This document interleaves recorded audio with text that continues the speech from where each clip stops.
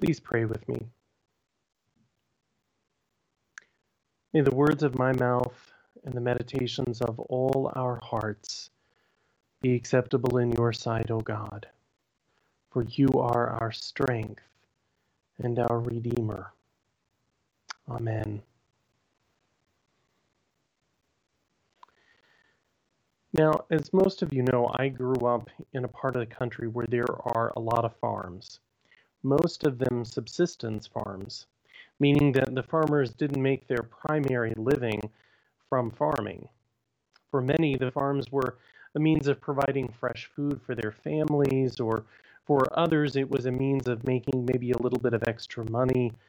For most, it was just a way of continuing a tradition that had been handed on to them by their parents and their grandparents.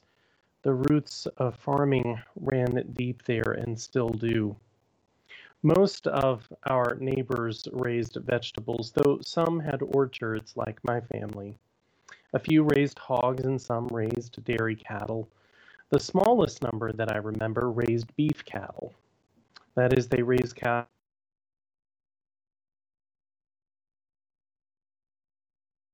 for slaughter and sheep, which is a bit odd considering that most of the folks in that part of the country trace their ancestry to Scotland and Ireland, where sheep farming is the dominant form of livestock farming. It seems that sheep fell out of favor in the American agriculture industry more than a century ago, though they were never as plentiful here as in other parts of the world. The yield from sheep farming is less lucrative than that from cattle and hog farming. And as a result, most Americans don't eat lamb or mutton, and they don't tend to prefer wool in terms of fabric. Now, while I had seen an occasional sheep or two while I was growing up, they were pets as opposed to livestock. I was actually in college before I ever visited a sheep farm, and I'll never forget it because it changed my whole understanding of the lamb, sheep, and shepherd metaphor that's used throughout Scripture. Most of us have grown up with a sentimentalized view of these images.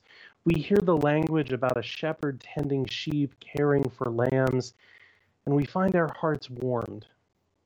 These words and phrases elicit feelings of care and concern and compassion in us.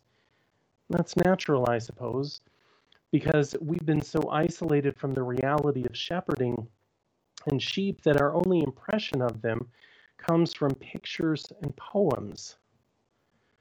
The truth that struck me, though, after spending a few hours on a sheep farm, was that when Jesus called us sheep and referred to himself as a shepherd, he wasn't exactly paying us a compliment. Sheep are, to be quite honest, rather stupid creatures. They are completely oblivious to their surroundings a lot of the time, and any dangers that they might face, and they're totally vulnerable to the dangers of a herd mentality.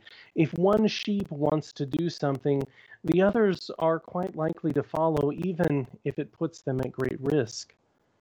Sheep are also among the stubbornest creatures on God's earth.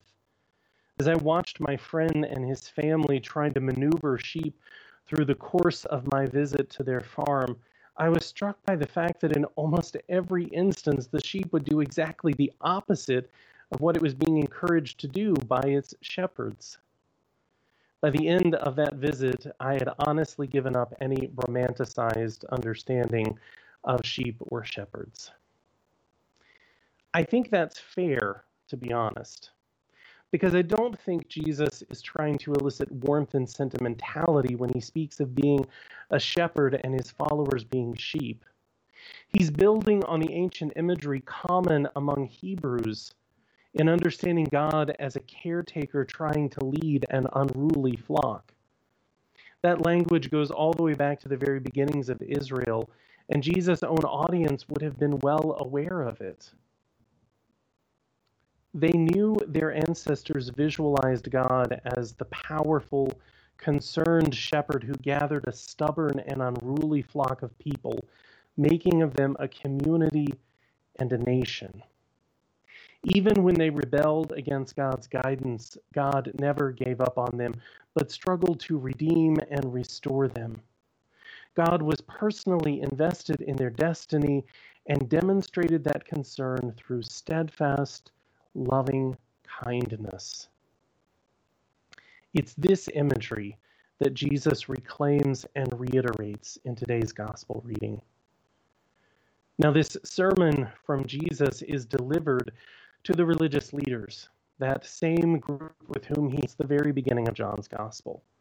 They have cast suspicion upon his motives, and Jesus has sought to engage them in conversation, trying to reframe both their understanding of God and of spiritual devotion. It hasn't worked, as we know. And now these words from Jesus about a hired hand who has no personal investment in the care of the flock, this warning from Jesus comes as a stinging indictment of these religious leaders. Their lack of real concern for the people entrusted to their care leaves those vulnerable folks at the mercy of the world. Good leadership that is rooted in the faith of Israel, is self-sacrificial. Leaders who would model the strength and integrity of a shepherd God and the shepherd rulers of God's people must be willing to put the needs of the people ahead of their own personal needs and desires. In keeping with the tradition of John's gospel, Jesus claims to embody the best of this tradition. Jesus is the good shepherd, the one who puts the needs of the flock ahead of personal comfort and safety, the one who is willing to give up everything to ensure the well-being of the sheep. Jesus stands in marked contrast to the religious leaders, both the Sadducees who had aligned themselves with Rome and the Pharisees who had placed a crushing burden of orthodoxy upon the people entrusted to their care. Their rule, while ostensibly based in concern for peace and righteousness, has done little more than exploit those most vulnerable, excluding those in need of solidarity and compassion. They drive others away from God, but Jesus draws others to God. They are concerned about comfort and security, but Jesus is concerned about justice and healing. We see that same dichotomy in the reading from Acts. Peter and John have shown sacrificial concern in their care for those who are in need. They have stooped to heal a person who was crippled, someone who was at the very mercy of others. That person's response was deep and abiding gratitude, but the response of the religious leaders was suspicion. They demand to know in whose name these two disciples have acted, still concerned that such acts pose a threat to their power and position, to the fragile peace of Jerusalem. Peter responds with courage and says pointedly that it is the very power of Jesus, the one whom these same religious leaders crucified, that has brought healing and wholeness to this person. Indeed, Peter argues that it is through Jesus, this rejected one, that healing and wholeness will come to the whole world. These words will prove costly for the disciples. They will meet the same fate encountered by Jesus, death at the hands of the religious and political leaders who fear them and the power of hope and resistance that they represent. It doesn't matter, though, because these disciples have heard the voice of a shepherd whose guidance is so compelling that they cannot ignore it. They have found a leader whose sacrificial love moves them to follow to martyrdom and beyond, trusting that the one who has proven faithful in life will prove faithful in death and in life beyond death. These last several years have proven to all of us that the loudest voices that compete for our hearing don't always have our best intentions at heart. We live in an era marked by an ever-worsening epidemic of narcissism and an ever-deepening crisis of arrogant ignorance. We can and will disagree about the means of addressing the challenges that we face, but there can never be a debate about the reality of the crises themselves.